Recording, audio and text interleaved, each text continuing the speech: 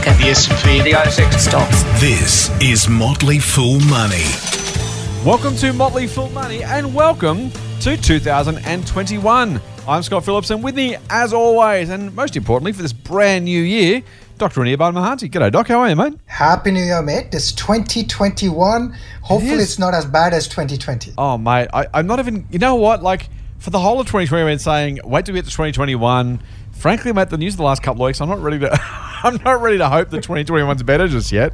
I hope by the end of 2021 we're in a much better spot, but it doesn't sound like the new year's going to start spectacularly well. Put it that way. There's still enough stuff to keep us, not pessimistic, just maybe realistic. Maybe that's the best way to put it. Maybe I'm going to be the optimistic here today between the two of us. I'm going to say, like, 2020 was so bad. How much worse can it always get worse? That's the problem, right? That's what I don't want to say. Because, if we turn this over into 2019, how bad could 2020 possibly be? It's like, which is, mate, a lovely way to actually step into the podcast. This is going to be a different podcast. We're pre-recording this one as we have right through the Christmas season. So Happy New Year to everybody. We hope you enjoyed your Christmas and the Boxing Day break. We are going to take a bit of time to look back a little bit, look forward a little bit, and then if we have some time, we will maybe get to some mailbag too, mate. We've got lots of great questions, and we always love doing mailbag, as our listeners know, and our listeners seem to like it too. So we'll do a bit of that if we can. Speaking of moving from 2019 to 2020, mate, it normally... There's those articles that get published about this time of year or maybe a couple of days ago kind of reflecting on 2020 or the year that's just gone. And normally it's one of those years when you kind of go, oh, that's right, that happened. And it's kind of a walk down memory lane, a bit of nostalgia, a bit of a kind of, what happened to who and when and how. This year, we don't need much reminding, and I think that's So I'm not sure how to address the big story of the big stories of the year. I mean, obviously, if we wind up all the way back, we started the year with bushfires, if you can believe, and that was a huge deal. And then, of course, February 19 was we didn't know it at the time, but it was to be the high point for the ASX. The market fell, I want to say about 38%, Doc, I think it was, top to bottom by mid-March. And then, frankly, came back really quickly. We had the fastest bear market in history, had the fastest recovery in history. We then had a recession and a really, really deep quarterly decline. Then a reasonably ordinary second quarter, if you like, or the third quarter of the financial year, calendar year, sorry. And then we're now back in growth. The story of 2020, if you'd literally closed the doors 2019, you're woken up this morning, you'd be in a situation where you'd say, well, hang on, this, not much seems to have happened. I mean, the market will probably be up. We don't know yet. No, we're still, as I said, we're recording this on the 22nd of December, so goodness knows what happens. I'm not prepared to make any predictions to how the year will end. We might check back on that when we get back in the new year. But, mate, it's one of those... I guess I'll ask you the question. How do you characterize the year that was from an investing perspective? Well, from an investing perspective, 2020 was actually not bad, right?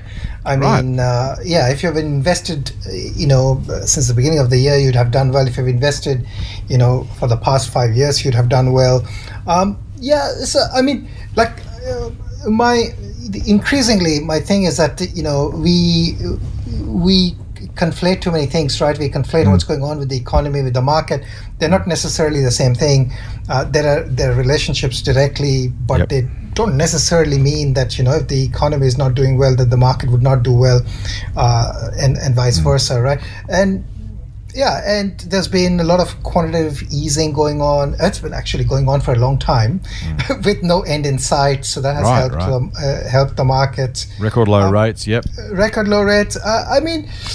At a higher level, though, there's been also like a lot of innovation happening, right? So, I mean, that's the other thing, that the pace of innovation has been quite relentless, which I think is, again, showing through in parts of the market. So I think from an investing point of view, it has been great. It has not been great from a living standard, living quality point of view. People haven't been able to go on their holidays. They can't do their Christmas, or hope. We don't know how.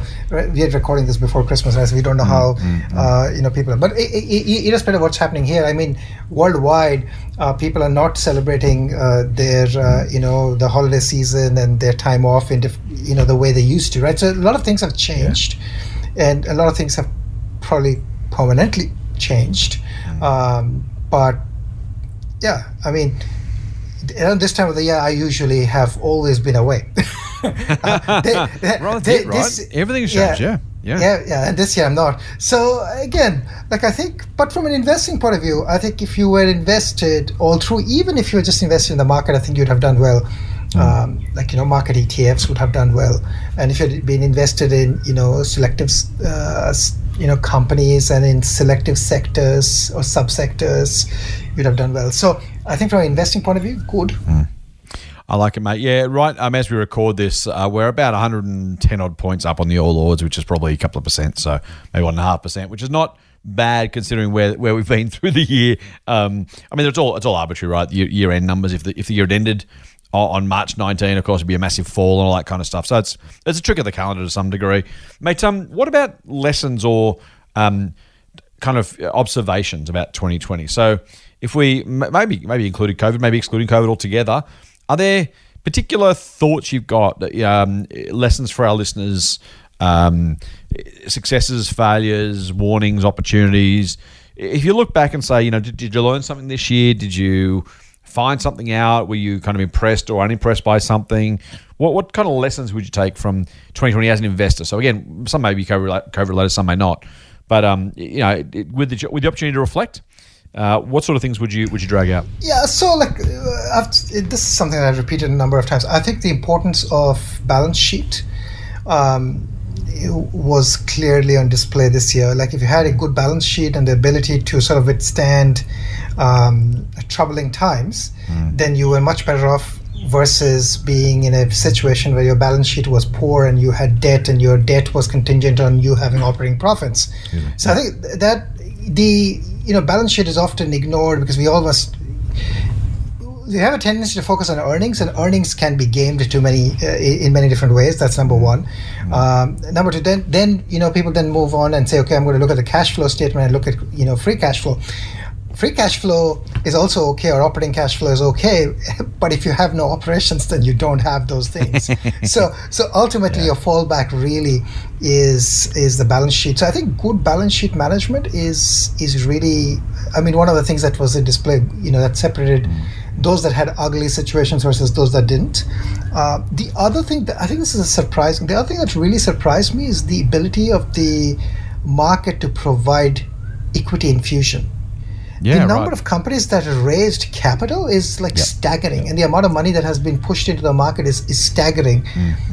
Almost indisciplined in many ways. And if I would have thought, the market could have been more disciplined in providing cash. It was indisciplined. Everybody raised money, right? Now, maybe that is just a function of there's just all this money floating around with nobody knowing what to do. That was the other thing that was at display. I think the other thing, the third thing, and this is maybe I'm making too much. Again, I would like to caveat everything that I'm saying with the fact that these are just observations. None of these things are, and you could always take the counter side and make an argument and you'd be right. So they, take them with a huge pinch of salt. The third thing I think I saw was, I did not expect that kind of bounce back. So this is the other thing, the unexpected behavior of markets and society as a whole. There's a lot of randomness, right, in the stuff that happens, right? So we had, a really steep decline and then, really quick recovery, right? And I wouldn't have expected either, given, and again, and my point of view is that, again, rationality is also not necessarily true. My rational mind, I would think that the equity markets should not have funded many of the companies that they landed up funding. Right. And I would have thought in another world they would have gone bankrupt, right? And so I call these companies pseudo-bankrupt in many ways because they're basically technically bankrupt, but they were not bankrupt because either they were suspended or not trading, or the law was changed the last time to allow them to be not bankrupt, technically speaking. But anyways, so I think again there's a lot of variability that happens that I think is unpredictable, which is the other thing. And I think the last thing I would say is that I think the one thing that seems apparent to me is, I think the best place to make a bet, if you have to make a bet, is to bet on technology. Because, and I think on the right, of course, you have to make the bet on the right sort of technology. Because, that's sort of in a living standards, in a way we live, that's where progress is going to come from, right? So it's basically going to come from technology leaps, and therefore, being invested in technology and technology leaps is sort of the easiest way, I guess, to buy growth and have some fail-safe option. Because the moment the technology side doesn't work for you, basically, nothing's really going to work, because that's where we are getting our improvements in living standard, better quality of life and everything else. So I think those are sort of high-level takeaways for me. Nice, man. I like those a lot, actually. I'll throw some of my own. The first thing I'm going to say is kind of the way we opened up, which is to say that, if this year's taught you anything as an investor, as you're listening to this podcast, is stop listening to forecasts, stop listening to forecasters, stop listening to predictors. No one knows what's happening next. Sometimes they just extrapolate, get lucky. Other times they make an outlandish claim and get lucky. And sometimes they miss it by a million miles. Ironically, there would have been some prognosticator who said, the ASX will probably finish flat for the year. And they'll be kind of right, in air quotes. But unless they predicted a huge pandemic, and then all the things that Doc's talked about in terms of company responses, regulator responses, government responses, the prognostications are a waste of time. No one predicted, COVID, some sort of once in a century pandemic. All the stuff that comes with that, it's just, I want to repeat, it's a waste of time. There's an old line from John Kenneth Galbraith that pundits forecast not because they know, but because they're asked. I think that's exactly right. And so, you can, frankly, I was going to say you should ignore forecasts, because they're not going to help you. And maybe they're even going to harm you. So that's the first thing. Pandemics happen irregularly. Next year, maybe you have a great year. Maybe you have a terrible year. Again, as Doc said, the speed of the fall and the recovery, no one predicted that stuff. It should, 2020 should show you very clearly, as every other year should, by the way, but this one in very stark relief, how useless and a waste of time it is to try and forecast stuff. Next thing, just from and you mentioned, Doc, the COVID stuff. I'll take kind of a similar but slightly different kind of a take on it, which is be careful with extrapolating what should, in air quotes, happen. Use a lot of air quotes. What should happen versus what will or is happening. And so famously, look, I don't. It's easy to jump on Steve Keen, who made his house price bet. It was 2006 or something, Doc. I think he said a house price to fall 40%. Lost the bet, had to walk up Kosciuszko, but made a bet with Rory Robertson famously.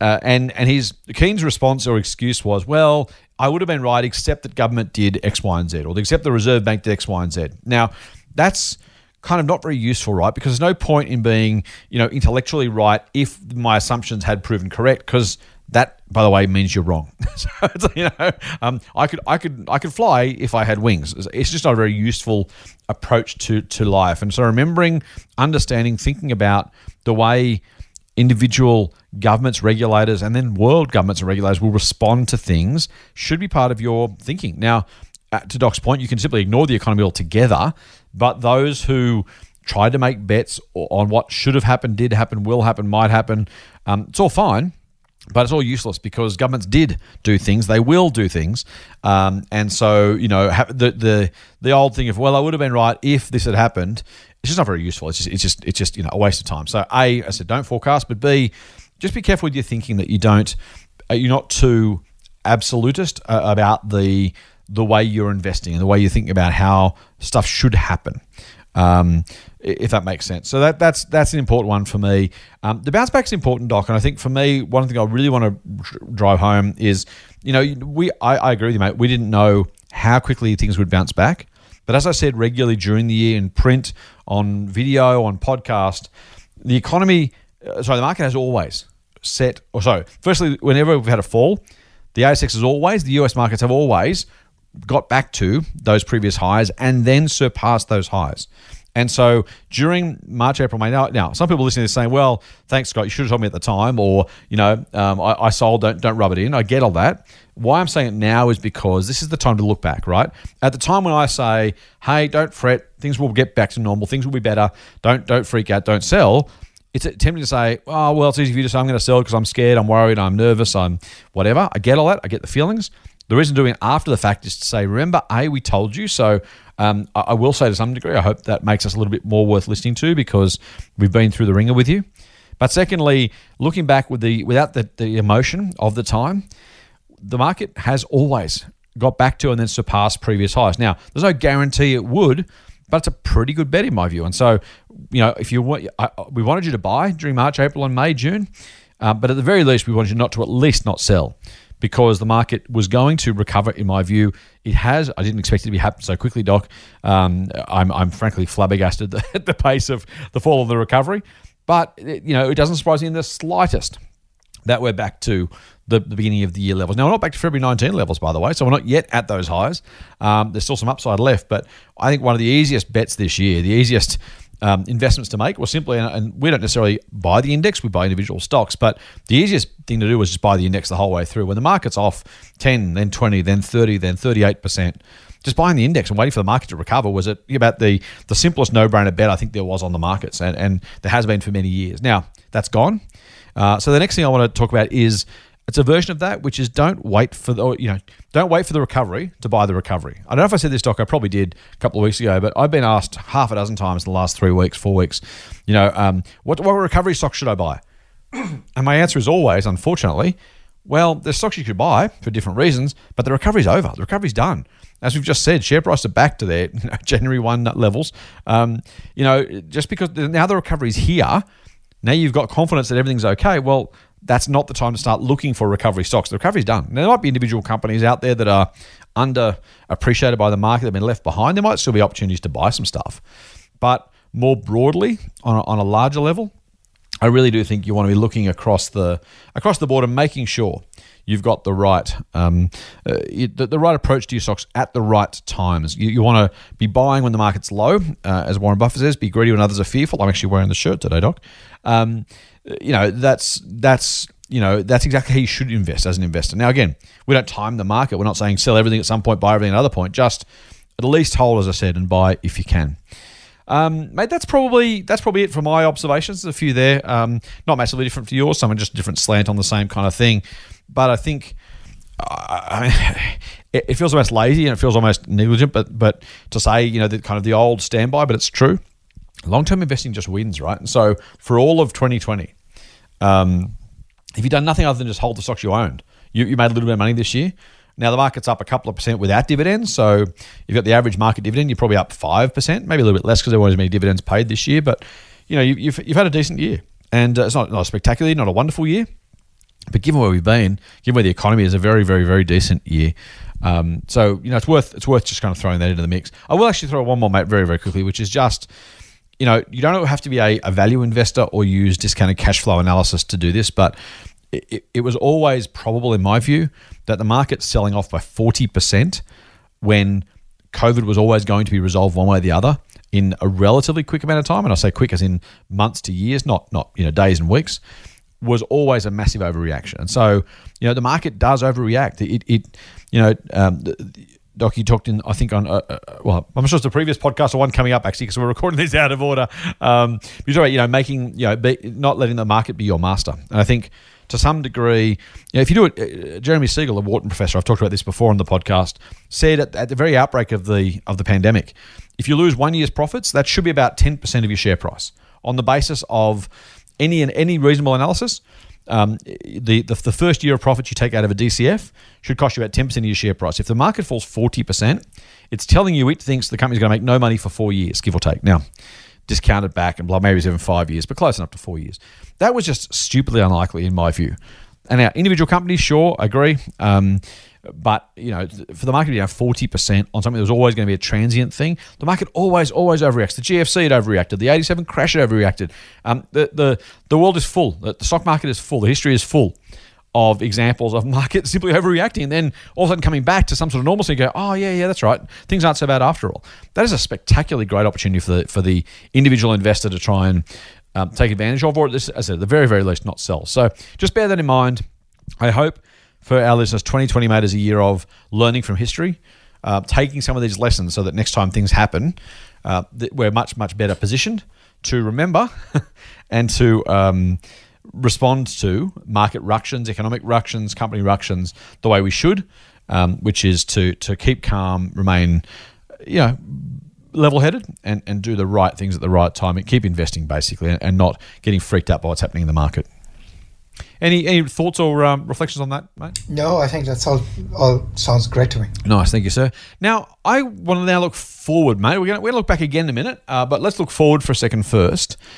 As we go into 2021, I guess the question remains or becomes, how do you feel about the market, about investing, about companies? I mean, we've talked about some of the successes in 2020, and it's probable that both of us will say more of the same is probably right. But are there any thoughts you have in terms of looking forward as we start the brand new calendar year? And you're advising our listeners as we do this. We can't give personal advice, of course, but generally speaking, as we advise our listeners of kind of how to invest in 2021, what messages, whether they're year-specific, recovery-specific, COVID-specific, or just generic, what things would you want to leave our listeners with to kind of keep us touchstones as we go through 2021? Well, I'd say more of the same. Like, I mean, everything that we have said, everything that you were saying, I think kind of holds in 2021 too. So I think, just continuing doing as I say, work, earn, save, and invest, and that's a very powerful mechanism. It doesn't show up immediately. It doesn't show up in the first year, doesn't show up in the second year, doesn't show up even in the fifth year. Maybe after the 10th year you start seeing the difference that compounding does. And if you do this for a couple of decades, then it's really, really very powerful. So I think again, think about compounding is what I would say. In terms of if to individual investors, this is what I would say. It really pays to think out of the box and to think away. So if if you want to buy a blue chip, for example, you want to ask the question, what is it that you have to the thesis that others don't have, right? So that's an example. If you want to buy CSL, then you have to have some conviction to believe that, that the information is not priced into a market. So what that is something you need to know, and that applies, I think. So it's much harder at the blue chip level, at well-known, well-followed companies to have that differentiated view. Perhaps the only differentiated view you could have is that maybe the market thinks that the growth is going to be for 5 years and you think it's going to be for 20 years. So that's one area. But you really want to think about, I guess, TAM, or total addressable market for businesses. Think about whether the business has pricing power. Is it a global brand? Is it a local brand? What sort of levers can it pull? And I think that's one thing I'd say. The other thing I'd say to investors is do not pay attention that much to earnings, especially because they're so fudged. There are all these things like adjusted earnings, adjusted for everything. Well, if you adjust everything, you'll see even I'm sure there'll be earnings before COVID, for example, earnings after COVID. What is earnings before COVID? They tried to back out the entire COVID impact and talk about adjust. I'm pretty sure they did that during the last earnings season. I'm sure that there's so many of them. It's not just, I don't want to pick anyone. And I get it why you're doing it, but it's just, be careful of that. The other thing I'd be careful about is all the companies that have had massive COVID bumps because of various reasons. So, for example, think about companies that are operating in Australia where dollars have flown because people have not spent their money elsewhere, and people are so used to spending their money, they've just spent it on something else. Really good point. Yep. Those things are going to have year-over-year declines at some point, right? And the market is going to hate it. At that point, you stole my thunder beautifully, mate, but keep going. Yeah, so that's something, again, I'd be very, very careful about. If you're an individual investor, what I would say is look, if you can find businesses that are scaling beautifully, that are under the radar or the market hates, but you know why you are right and they're wrong, that's where you're going to make your money. That's where I think, so looking for underfollowed, misunderstood, yet fast-growing businesses, I think that's an opportunity that still remains untapped to a large extent. So I think those are the sort of things, ideas, directions I would ask people to think about. Love that, mate. I'm gonna do two things. I'm gonna start with a personal finance perspective, then go to shares picking specifically.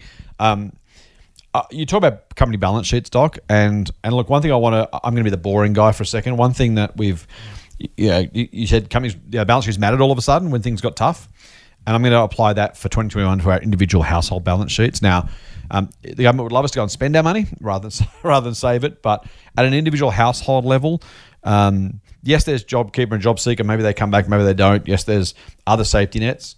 But please do yourselves a favor, particularly if you're someone who, the household savings rate, by the way, is through the roof right now. And that's been spectacular. So if you're someone who's been able to save a bit of cash, or you haven't yet, but you might be able to, please think about 2021 as the year to basically get your house in order. And if you don't invest as much, by the way, that's okay. As an investor, I'm supposed to say, invest everything, invest everything. Doc and I both have offset accounts that are, have rainy day cash in them for very good reason. We don't invest all of our available money, not because we're waiting to time the market necessarily, or that could be part of it, but just literally a case of, you know what, we don't want to be at the mercy of the world in whatever form that takes. And so as you go into 2021, please think about how you can fortify your household balance sheet so you sleep better. You're less likely to put your finances at risk. You're less likely to lose your house. You're less likely to have the stress and the drama that goes with it. Frankly, by the way, if you're in a relationship, money issues are the number one issue there too. So you will be much better off. It's always tempting to spend. It's always tempting to put stuff on credit card or Afterpay or God knows what. Just do yourselves a favor, do me a favor, if nobody else, and save some cash. Set yourself up for a good position. And then once you've done that, put a regular investing plan in place. Put some money regularly.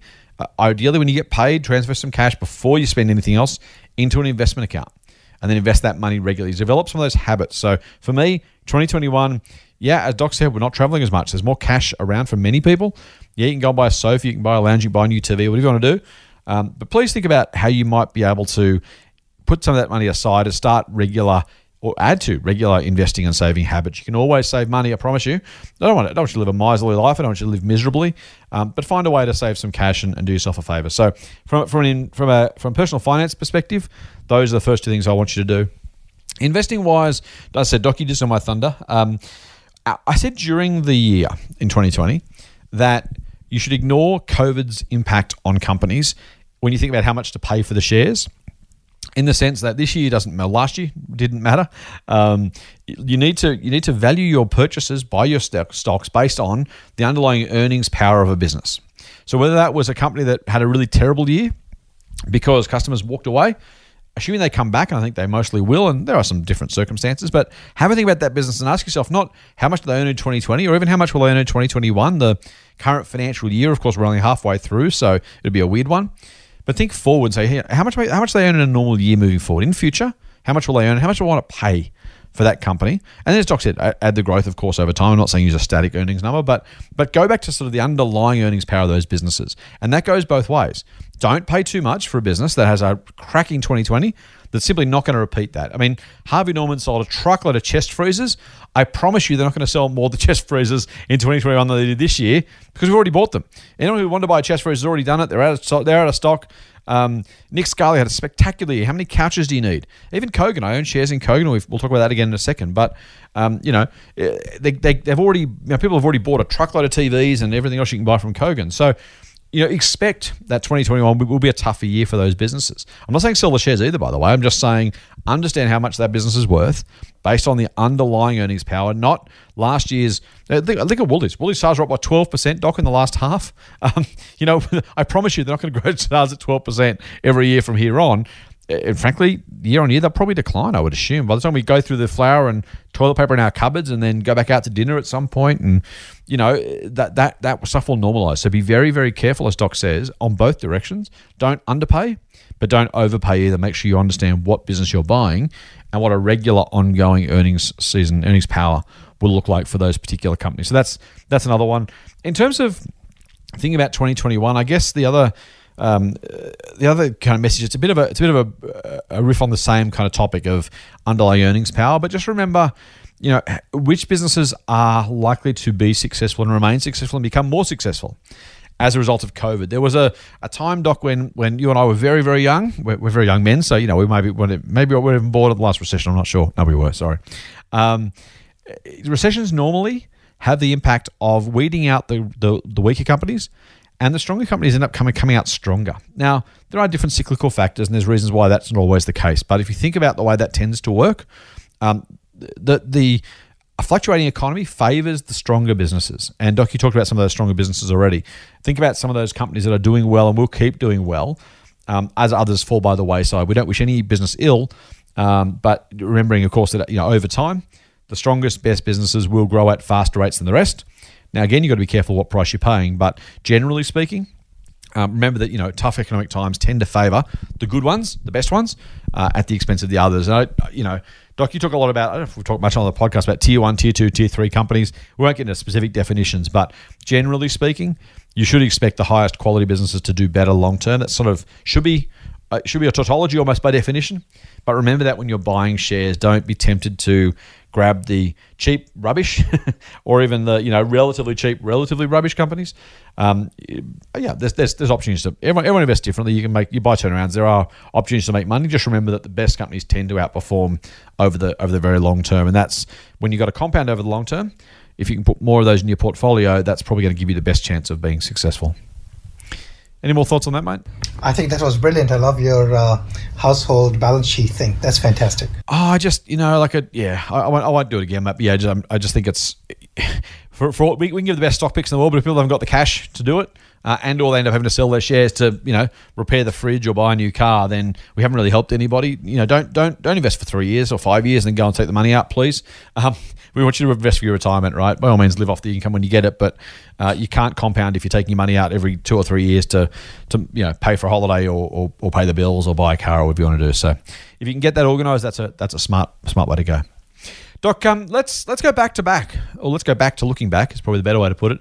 We're going to look very quickly, and you sent me this, and I thought, I wonder why you sent me this, and I looked at the numbers, and I realised why you'd sent me this. We're going to do a quick look back on some of the stocks we picked over the last couple of years on this podcast. We're not going to give you the new ones. That's next week. You'll have to wait till next week, but we're going to whet your appetite with a look back. And so remember, of course, last week we chose some stocks, some Christmas stocks, and we'll track those as well over time. So if you haven't had a chance, go back to our Christmas Day episode, and we kind of picked some stocks ideally for, it doesn't really matter who they were for, but we kind of made a bit thematic and picked for relatives or friends or people that are in certain circumstances, just an excuse to talk about individual companies and put some of those on the record, on the record. So we did that. The list we tend to spend more time on, though, we'll talk about regularly, are the stocks we picked for the long term. Once a year or so we do it. We tend to do it at the beginning of the year. Now, Doc, I'm going to go back to our 2020 list, and I'm going to roll through some numbers, and I'll give you a chance to maybe make some comments on what you've learned or what you've drawn from that particular scenario. If you followed, fools. Okay, Doc? So you're not going to do the 2019? I will. I'll do 2019 after. I'm going to do 2020 first. Okay, fine. Is that all right? Oh, that's fine. I think we'll do that. The best for last, dude. Okay. So, if you follow Doc's advice a year ago, you are, spoiler alert, 60% better off. That's pretty good in a year that, the market's gone almost nowhere, and frankly, life has been tough. Doc recommended for you, and let me go I'll go in reverse order. So, Doc had one losing stock this year, and it was Volpara Health Technologies. It was down 28%. Which kind of hurts, right? Except if you pick the rest of these stocks, because he also chose Serco for you. That was up 11%. Alteryx, the US company, up 23%. And then get this, StoneCo doubled, up 98.6%. And MongoDB, the database business, almost tripled, up from $134 to $383 for a 185% gain in just 12 short months. That is an average return of 60%, or 57.95 to be precise at the time of recording. That is a spectacular result, Doc. Well done, and I hope our listeners did listen. I hope they did follow along with your stock picks. Now, just any reflection of that? Any thoughts, ideas, observations that you take from the 5-stock selection that we threw at our listeners this time last year? Well, first of all, it's only a year, so we don't know what's going to happen going forward. The one thing that did surprise me, actually, I would have thought Volpara would do much better than actually did. I'm actually quite surprised with Volpara's performance. And I'm actually surprised that Serco is up, given it's a travel company. So there's a bit of bit of timing. I would have actually thought Serco would be down significantly. Serco is not down that much. But that surprises me. Right. So those are the two things that surprised me in that result. Very nice. And mate, StoneCo and MongoDB, were there particular things that happened in those businesses? Was it the market just all of a sudden cottoning on to what you already saw? Was there ongoing growth or success? Any quick observation of those two? So MongoDB is an interesting business because of the way they're doing databases. It's a new way of doing databases. It's not relational. It's this basically document-style database thing.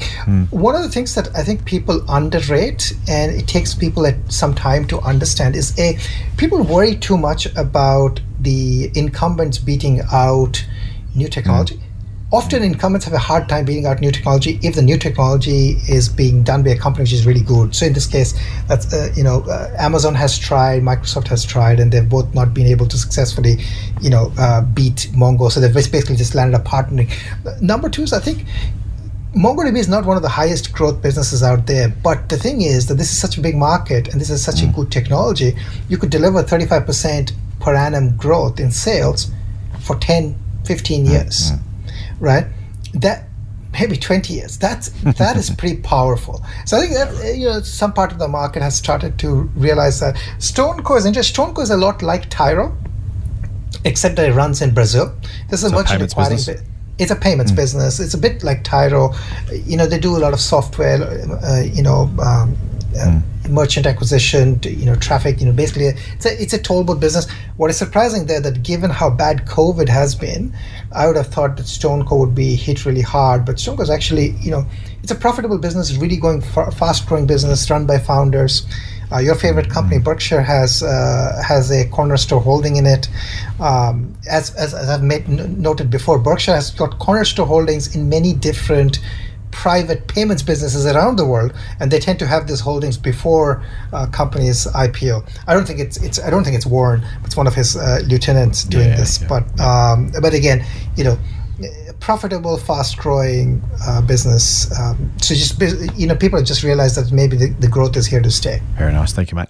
And yeah, I think that's the interesting thing. I think for some listeners, the business hasn't grown sales or profit 185%, but the shares are up 185%. So either one or two things is happening in these sort of circumstances. Either the market's finally catching up, or the market's getting too far ahead of itself. And there's always those questions if you're an investor thinking, have I missed the boat, or is this now overpriced? You still think it's a decent value today? Yeah, I like all of these businesses. Like StoneCo actually is growing like earnings at that pace. Like it's at that point where it is tipped into profitability, and it is like it can grow. It's probably growing top line like say 60-70%, but it's growing earnings at a significantly faster rate.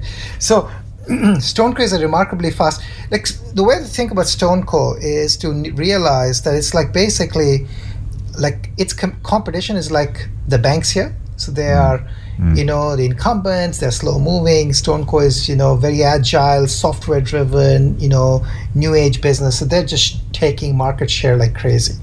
Yeah. Very good. Thank you, mate. Motley Fool Money.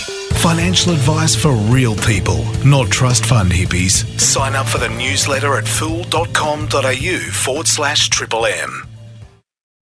Now I'll go through mine. Mine are a little less impressive, unfortunately. I had 5 stocks that are up a measly 0.16%. At least it's positive, Doc. I'll take some small solace in that one.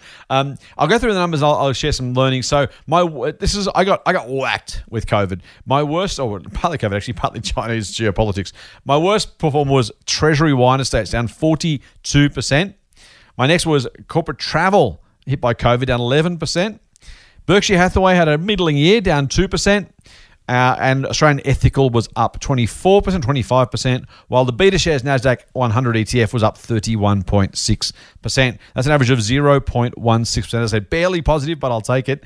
Couple of thoughts for me on this lot. The first is it's just a reminder that portfolios matter. 2 stocks up more than 20%, 2 stocks down more than 10%. They're largely a wash. But you can have 3 losers and 2 winners and still be okay if you pick quality businesses and you let them do their thing. As Doc said, I'll also reiterate, by the way, it's only 1 year.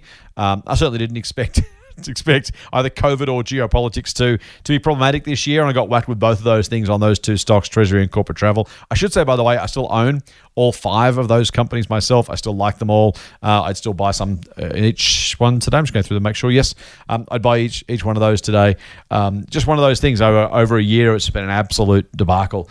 Treasury, by the way, I think is still great value at down 45%, 42%. So I will buy some more. I've been saying this for weeks, Doc. I still haven't had a chance. By the time we pre-record podcasts and I mentioned the stock or I write about something, I think I've been planning to buy it for about 4 weeks now, and I still haven't had the opportunity to. So I still plan to at some point.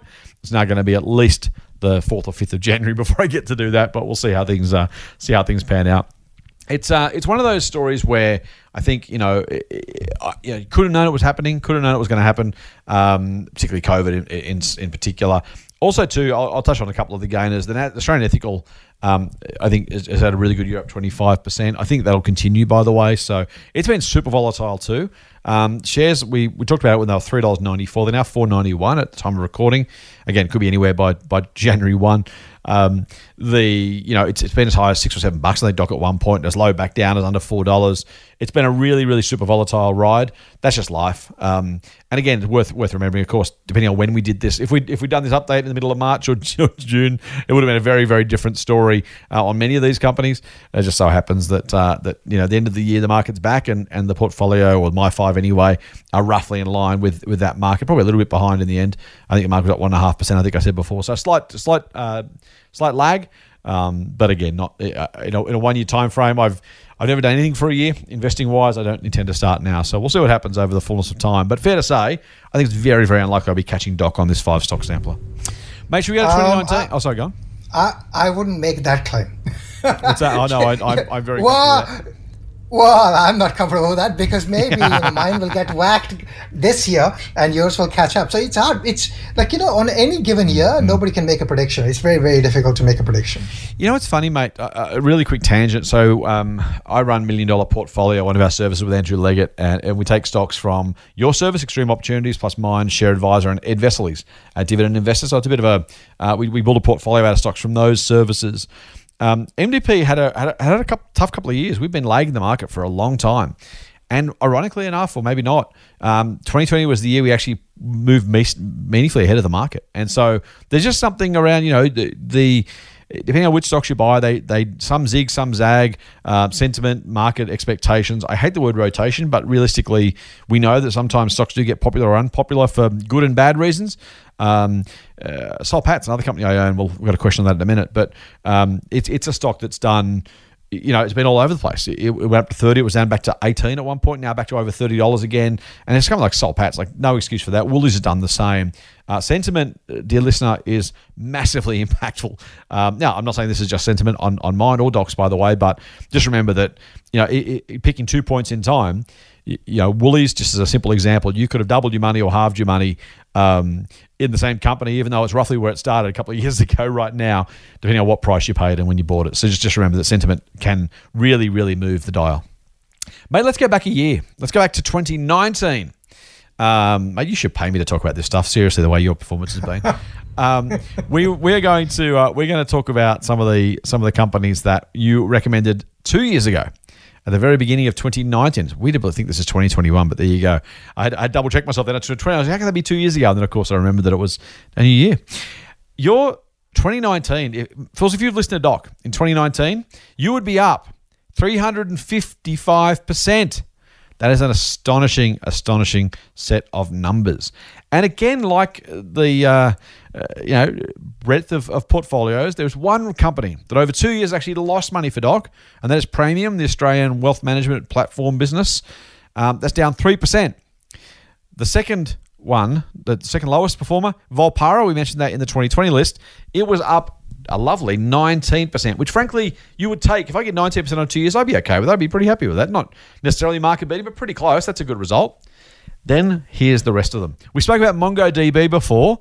Funnily enough, mate, that actually went nowhere in 2019 because the numbers in 2020 have done all the heavy lifting for you. It's just interesting the way those things work out because Mongo is up 369% in 2 years, which is just a phenomenal growth. So I should say that, mate. I was wrong, actually. You were up 185 for this year and another 185 or so for last year. So 2 really good years. My mistake. I was thinking about another company. 369% for MongoDB. Kogan, up 469%. That's a 5-bagger, by the way, among friends. And the big daddy, Tesla, up from $63 a share split adjusted to $649 a share split adjusted. That is a 10-bagger in 2 short years, up 922.8%. That's a 355% gain for Doc's 5 stock sampler from 2019. Mate, I don't know what you can say about that other than well done. Any particular thoughts or observations on top of your 2020 list? I'm just waiting for all the podcast listeners to send me a check. I'll pay you double for the podcast fee. How's that? Yeah, well, I don't look. I had some very high crypto. I think I hold 3 of them. Yeah, so these were high. conviction picks. Both MongoDB and Tesla I talk a lot about. I really like those two companies. I actually really like Kogan. I don't know why I don't own shares. The funny thing with Kogan is, Kogan, where I've gotten into. So this is an observation I want to make. Kogan, I looked at Kogan first at $1. When we were launching Extreme Opportunities, this is a little bit of a backstory. Bruce asked me, can you give me 3? So Bruce, our general manager, asked me, give me 3 samples of the type of stocks you're going to look at. And I said, okay, yeah, here's Kogan. At Kogan, I had the pleasure of speaking with both Ruslan and David. Right. And I was super impressed with the way these guys thought about the business. I don't know what happened. I just didn't wreck that company. and then I didn't do it. Well, then I thought it went to $2, and I was anchoring on their IPO price. Right, yeah. And then I kept anchoring on their IPO price. Then I kept anchoring on the fact that it's gone up. So I'm actually very happy that I picked it here because at that time it looked like great value, but I still didn't pick it in my service. And I don't know what I was saying. So anchoring can really be a big deal sometimes, and that's a lesson. And again, it's very difficult to get. I try really hard to not anchor, but I don't know. I've said I love Kogan so many times. I have not recommended it yet. But at least I'm glad I did it here. Well done, mate. Well done. Which I'm happy for. So that's a little bit a lesson on anchoring. Very good. Interesting too, by the way, Kogan, so $3.32 was the price in 2019 when we recommended it. Shares went up to, I think, $6 or $8. They went back to $4.40 in 2020 before jumping higher again. And again, we talk about volatility. I just want to underscore this. I think, it's easy looking back and saying, $3 to $18, that's fantastic. And it is fantastic. Well done, mate. But, if you'd been a shareholder over that period of time, or if you just simply, recommended it over that period of time and watched the share price, it jumped all over the place. And it's just worth remembering. Now, part of the growth, of course, was COVID related. Part, I think, to be honest, is an extension of their current sales trend. I own shares, by the way. I'll talk about that in a second. But the story there of having to withstand that volatility, of the market telling you you're wrong a lot. I mean, I did recommend it for Share Advisor around that price. And again, I want to say about $6. And so for a while, that recommendation was actually underwater, even as late as, kind of February, late February 2020. The shares were down at $4.40. So I was down by, about a third on that recommendation. And so, it's so tempting to wonder what the market's telling you, wonder what you're doing wrong, obsess over the share price movement. And frankly, I've got to say too, bit of inside baseball, we get the occasional member who says, what are you guys doing? You're idiots. Of course, Kogan's a terrible idea. I told you it was a terrible idea. Now it's down a third. I've lost money on your recommendations. What are you knuckleheads doing? I get it, right? I get the feeling. I'm not bagging our members for thinking that. That's what we're conditioned to think as investors. We want to make money, all that kind of good stuff. I just want to reiterate, again, that's probably the theme of this podcast, Doc, unintentionally, that, we're very much in a story of that's life, right? That is investing. That's how we do it. It's what we do. It's how it works. You've just got to see it through. So that's the important point. Mate, I'm pleased to say, at least this time I'm meaningfully positive. I can't claim that for my 2020 portfolio yet, so I'm hoping that it eventually will be the same as my 2019 portfolio. I'm still lagging you by a very, very long way, but I'm happy to say I've at least doubled the money of our listeners who followed my list, not as much as yours, but if they bought both, they did very, very nicely indeed. My stocks, I had 2 losers. And again, unfortunately, I got whacked with Treasury Wine Estates and Corporate Travel. Having those 2 years in a row doesn't work so well when the 2020 numbers were negative. In fact, Corporate Travel actually had a terrible year in 2019 and 2020, down 2 years in a row. Treasury was actually up in 2019, so I was looking good this time last year. Unfortunately, all of this year's losses wiped out the gains from 2019. And again, a story of, don't catch chickens either way, because that can happen. On the flip side, Berkshire Hathaway, I'm happy to say, is up 14.5%, which is pretty good for a lumbering giant. The NASDAQ Beta Shares ETF up 79% over the last 2 years. And some of that's probably currency, although it's working against us at the present time. And I also recommended, thankfully, Kogan, which is up, again, that 470%, the same as yours, mate. So the one we both picked, if our listeners had done nothing other than pick that stock, they made 5 times their money over the last 2 years. And I think we can be pretty happy about that. Broad thoughts on this one. Look, I think, they are, again, we're all stocks I owned. Companies I was happy to go with. I probably should have re-recommended Kogan last year rather than something else. If I picked just one different stock, that might have made the difference. And I think what I will say is we picked 5 stock samples for fun to try and kind of show you a little bit about the sort of stocks we like, how we picked them, some of the things we like. Neither Dr. nor I would say just buy 5 stocks. And I dare say, if we bought another 5 on top of that, I don't know if whether things would have been better or worse necessarily, but it does go to show you that but for 1 or 2 stocks chosen or not chosen in a portfolio, it can make a massive, massive difference to the result you can get as an investor. So just be mindful of that as you think about your portfolios. Make sure you have enough companies that one is not going to do you harm. Now, in Doc's case, Tesla's done spectacularly well. So having a concentrated 5-stock portfolio is a great result. But despite that, even he wouldn't say just buy these 5 companies and nothing else. It is very much a case of make sure you have a portfolio. This is just a nice exercise to give you some of our higher conviction ideas and give you a sense of just how we think about some companies and some businesses that we think you should put on your investing radar as you go through the process. Anything else on that, Doc? No, I think, if you bought all 10, that gets you closer to a portfolio in some sense. Yeah, that's good. Actually, good point. Yeah, it gives you a little bit of yin and yang together. One thing that people don't appreciate as much, it's actually good to have some down stocks in your portfolio. and the reason it is good is it almost means that you have these are down, something is up. It's quite likely the ones that are down are likely going to be up when the others that are up now are down. Exactly. So it's a bit of a yin yang. So a yin yang is actually really good in a portfolio. It just smooths out volatility. And the reason I say smoothing out volatility is important is, while everybody wants high returns, everybody hates volatility, right? Totally right. Yep. Yeah. Yep. Everybody wants, I want the 10 bagger, but I don't want any volatility. It doesn't work that way, unfortunately. Yeah. So Tesla went nowhere for 6 years, I think, and then all of a sudden it's up tenfold, and almost all those gains were in the last 2 years. After 6 years of going nowhere, you had to wait. It wasn't super volatile during that time necessarily, but you waited a long, long, long time for that to play out. For 6 years, Tesla looked like a middling stock, a going nowhere business. All of a sudden, now up tenfold. If you'd sold it after 3, 4, or 5 years out of frustration or whatever, that was an expensive sale. Yeah, and that's just that's looking at a longer time frame, right? Your example of Kogan, where within a year you've got so much volatility, right? Yeah. You could sell off. You could have bought this, shares at $3.50 and then sold at $4, because it went to say $14. Then maybe went back to $5, and you could have sold at $5, saying this is just not working for me, right? So I think the volatility is a real deal, and we just need to learn to live with it. The one thing I think it's one benefit that if you invest in a managed fund is a benefit you have that you don't always realize, which is you get a one number result.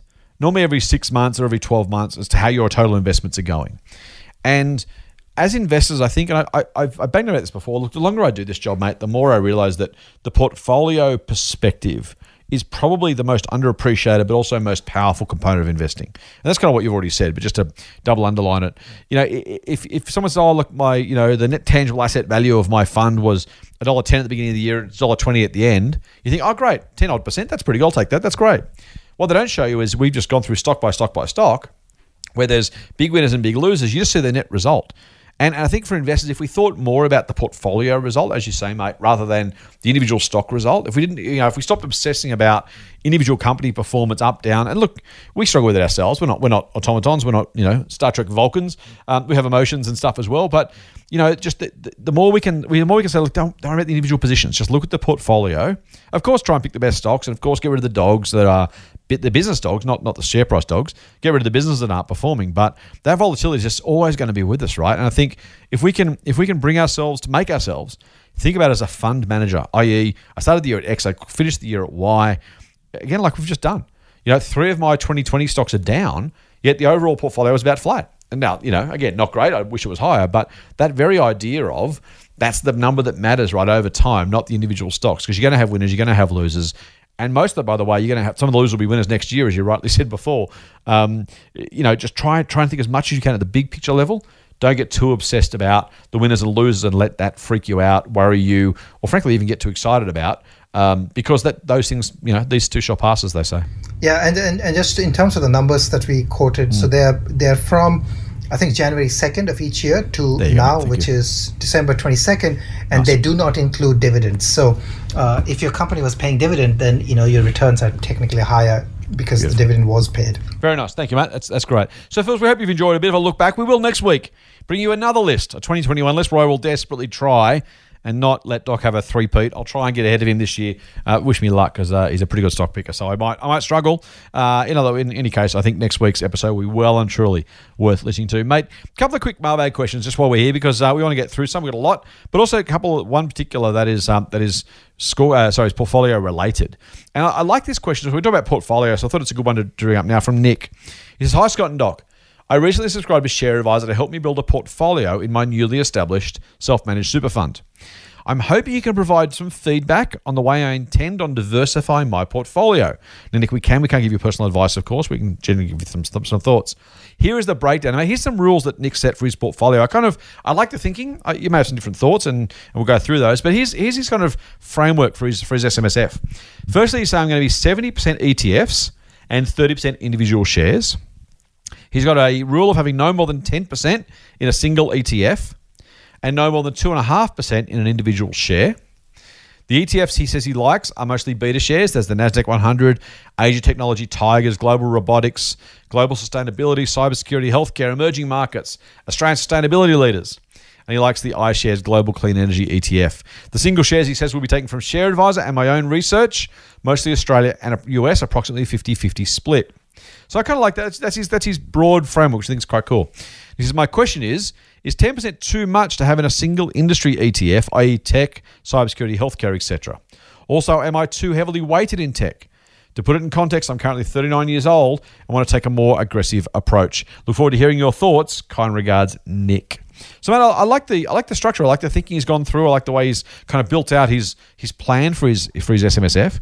Again, we can't give Nick advice, Doc, so we won't do that. But general thoughts as to a portfolio structured with those general rules? Yeah, I can offer some general thoughts to Nick. So, Nick, mate, I think I like, as Scott just highlighted, I like the pre-thinking, which is really like planning is always actually half the battle won, right? So thinking about things is, think about investing and how you're going to go about it is actually really, really important. So I really appreciate that. In terms of, so I wouldn't say 10% is too much, but I'll caveat it in some ways.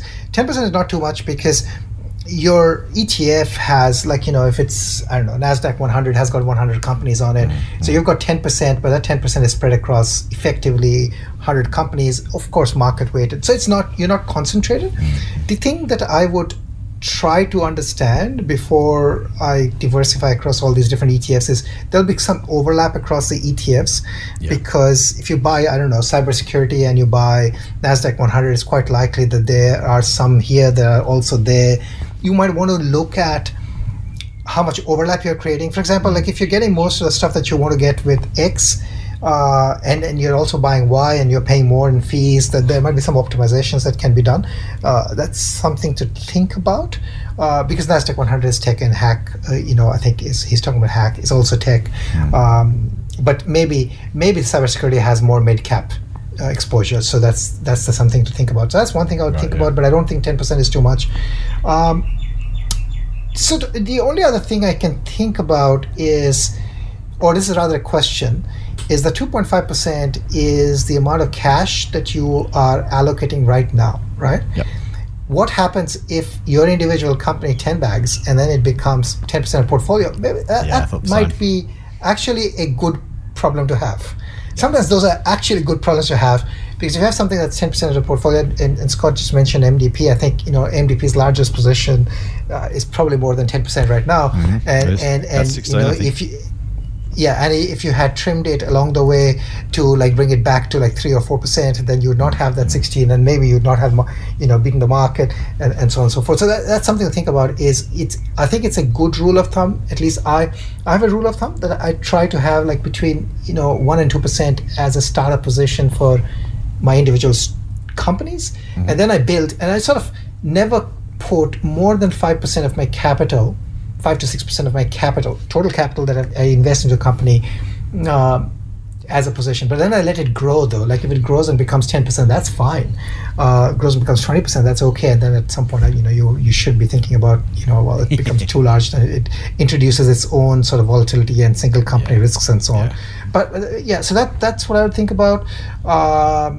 Then the final thing I would think about is, again, you're picking. So suppose you've got ASX 200 or ASX 300 exposure, and you're picking ASX shares. Well, there's going to be some overlap there again, unless you're expressly picking outside the 300, right? So that's something again, and the same thing would hold for US shares as well, right? I mean, if you're buying NASDAQ 100 and you're buying US shares from ShareAdvisor, there's going to be some. So you might want to just think about the overlap. Final thing that I'd say is that another way to organize a portfolio might be, well, if you're going to buy individual shares, maybe you want to have one ETF as anchor, and rest you could just have, as individual positions. And you could you sometimes even mimic what the index is doing, or across the sectors that you like, just pick some of the top holdings there and just hold them. That's another way to do it. Nice, mate. I like that. Nick, I agree with Doc. I think you've come up with some really good thoughts there, mate. I have no problem with the ETF shares split necessarily. It's all individual preference, and if you feel more comfortable with ETFs rather than picking individual stocks and the volatility we just talked about, that's awesome. If that's right for you, that's great. I own a few ETFs. I don't think, Doc, you own any? You probably own a couple, do you? None? I don't own any ETFs. There we go. So you can do any way you want, anywhere from 100% to 0%, anywhere in between. Do that based on your own risk appetite and your own comfort with volatility. I got to say, Doc, I would be a little bit uncomfortable, mate, with I think no more than 10% of a single ETF makes sense. But I think if you had 3 or 4 ETFs that were kind of thematically specific, I don't know I necessarily would want to have 40% of a portfolio, for example, in some themes that may not be sustainable in and of themselves. So I don't dislike any of the ETFs necessarily that he's talking about, but I kind of think having 10% of a portfolio in one ETF on a theme might be okay. If you start to have, as you say, both overlap and some more kind of thematic picking, at some point, I don't know if I feel super comfortable about, X% of a portfolio in imagine if you go on, a 10% in a pot stock ETF and 10% in a 3D printing ETF, and I'm kidding a little bit, but, you could potentially have run down some hot stuff that maybe, burnt some capital. So I don't know. I think individually 10% makes sense, but if you had 3 or 4 of them, 40% in those would start to feel uncomfortable to me, for what it's worth. That being said, the really broad ETFs, I'd have no problem having more than that. So if you're going to buy the NASDAQ 100 or the S&P 500 or the Global World or the ASX, I'd have no problem having 15 or 20% in those ETFs in and of themselves, because I think there's just no reason not to. The positions are so small within those. It is what it is. I mean, to again call out Warren Buffett, he said that 90% of his estate's going to go into an S&P 500 index fund. So he's putting 90% in a single fund, and I think that would be perfectly fine. You could absolutely do that. I don't think you need to have too many ETFs for the sake of it. As long as the ones you have are super diversified, broadly diversified, low cost index ETFs. I'll echo your point about the individual ones too, man. I got to say, Nick, I wouldn't necessarily run down too many ETFs. I don't know you need that many for the sake of it. At some point, if you've listed about 8 or 9, I think. At some point, you kind of, A, there might be overlaps, as Doc says. B, I don't know whether you need to take that many different calls. And by the time you've done that, you're kind of being active anyway. At some point, you might as well have the individual shares, or at least you have to have done the work to make sure you know that global cybersecurity or global healthcare or Australian iShares Global Clean Energy ETFs, you have to have done the work, understand the companies, understand their valuations, understand their futures. If you've done that, you might as well pick the stocks, as Doc said. So I'm generally a little bit sanguine about broad ETFs. I'm a little less comfortable with specific ones unless you've done the work. And I said if you have, then you might as well pick the stocks. So you probably know the best ones out of those to choose. So I'd say that. I've made my comments before about sustainability stocks. I think it's greenwashing largely. I won't say about the individual ETFs we're talking about here. I'm not making that claim or allegation for the record, just to be really clear and keep me out of court. I don't think as an investor it makes any difference which stocks you own. We've talked about that before. We'll talk about it again, I'm sure. Once the shares are already listed, doesn't matter whether I own them or you own them or someone else owns them. If I sell all my BHP shares, someone's going to buy them from me. BHP is going to have the same number of shareholders with the same operations doing the same things. Whether I own them or not, it makes absolutely no difference. So I'd be careful only because, well, A, I don't think it's worthwhile. B, you're going to pay high fees because those are more actively managed ETFs. So just be careful about the fees you're loading up with when you're doing this, as Doc's already said. That's it. I reckon that's pretty much my answer. But look, love the structure. As Doc says, also think about, are you saying a starter position of 2.5, or how do you trim your positions? So have a selling plan. Hopefully that plan is not to sell or not to sell very often, but just be mindful of that and how you might work that out and sort of go from there. Doc, one each, just quickly to finish off for each of us to get through a couple of quick questions. First one from Sam. Hi, Scott and Doc. Love the podcast and the insights you bring consistently each and every week. Thank you, Sam. This question is for Doc. Seriously, Sam, come on, dude. He says, you frequently mention the size of a particular market and also the past and projected growth of that market to help guide your investment strategy. He says, can you recommend any go-to sources of trusted market information where you get such figures to help inform our own investment decisions? He says, or is Google our best friend? Full on Sam. So yeah, Doc, we talked a lot about, databases or electric vehicles, or I don't know, pick whatever topic you want to talk about. To some degree, you talk about the total addressable market, the TAM. How do you go about understanding the size and the growth of those particular markets? Okay, so some relatively easy. Well, your Bing search can be your friend if you wanted to run a search. Statistica is a good source for trends and data. It's actually a really good collection of data, and most of the things you can see without a subscription. You can just search it and find it. The best place I found for these market information is annual reports from U.S. listed companies. Right. They produce annual reports that are really detailed and often have a background section. So, for example, if you're interested in understanding about the payments market, reading the Visa annual report is like a goldmine. You will understand everything about what is merchant acquiring, how does the bank fit, how does the merchant fit, how does the payment highway work, what's the size of the market, how much cash is there in the world, and that's just a goldmine of information. And then you can just, one of the reasons I keep banging about international investing is to just broaden people's knowledge horizon, because that information can then be applied in many different ways. And being more informed is always better than being less informed. So think about the large companies listed overseas and look at their annual reports. And often you'll find a lot of TAM information just there in the background. So you don't have to read the numbers or the details specific to the company if you're not interested in that company, but the background information is just, it's actually there to look. Now, of course, you can read these things with a pinch of salt. If you think Visa's information is not quite up to the mark, then maybe pick up something else like PayPal or an e-commerce company, and then just read that, right? So I think that has always been my go-to, like to find data, and I find that data to be, quite reliable. Beautiful. I like that, mate. Yeah, I was going to ask you about that question. I'm always skeptical when a company leads its annual report, particularly in Australia, the presentations they talk about the market size, the market growth, and eventually on page 84 you find the company's own metrics.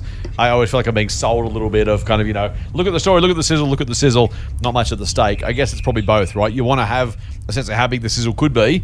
You don't want to lose the stake in the process. Yep. All right, mate. Last one for me, and then we'll finish up because it's New Year's Day. We've got to go and celebrate and all that kind of good stuff. Question we had from Tim.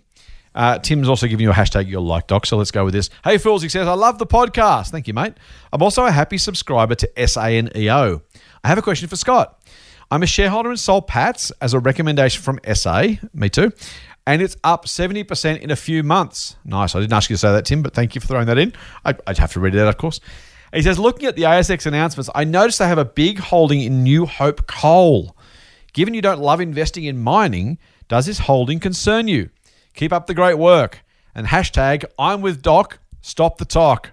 So there you go, mate. You got one supporter against the absolute avalanche of listeners who are desperate to have you on TikTok, mate. So Tim is holding back the tide as much as he can. I don't know if it'll be successful. I have a feeling 2021 this year is your year for TikTok, mate. But in any case, Tim is going to stand with you if you choose to ignore the baying crowd. If you don't want to do it, I guess Tim will hold your hand and help you out in that one. But we'll see.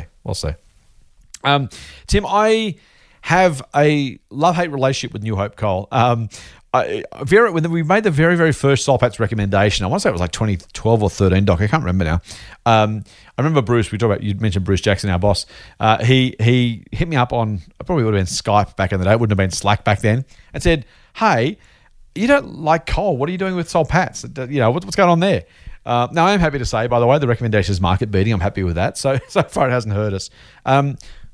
There's two things really for me. I think, I wouldn't buy New Hope Coal shares myself. I don't know enough about the industry, nor do I feel super excited about the long-term future of the industry. Any personal climate change views I have aside, the world is moving towards a low-carbon future, either for cost reasons or for regulatory reasons or both, and some social license reasons. I think it's very, very likely many of the coal deposits that are now known and owned will be left in the ground over time. And so New Hope is really pushing uphill to try and make some money on that basis. I don't love the holding. I don't love the fact they own it. But two things. Firstly, I don't know the business anywhere near as well as the guys at Soul Patts do. So I'll give them that. Actually, three things. Second thing, it is considered, I don't think this is biased from my perspective, though I'll always be mindful of it. It's considered the best run coal mine in the country. I believe that's true. Their costs are good. Their operations are good. They run a very good ship. So to some degree, whatever money is left to be made from coal, I imagine New Hope will make some of it, and that'll be good. Third thing is, it doesn't, I don't love it. I'd be more than happy if they got rid of it, but I'm not going to let it push me away from owning Soul Patts shares. As you say yourself, Tim, 70% up in the last few months. Now, we didn't predict that, of course. We never do. So happy about it. Surprised, but happy. We could have missed that if we'd said, it's got some coal, let's not go there. And so, from that perspective, it's a bit like owning an ETF, right? Would I prefer to own an ETF without some companies? I guess probably. I'd take the airlines out, given the choice. I'd probably take the banks out, given the choice.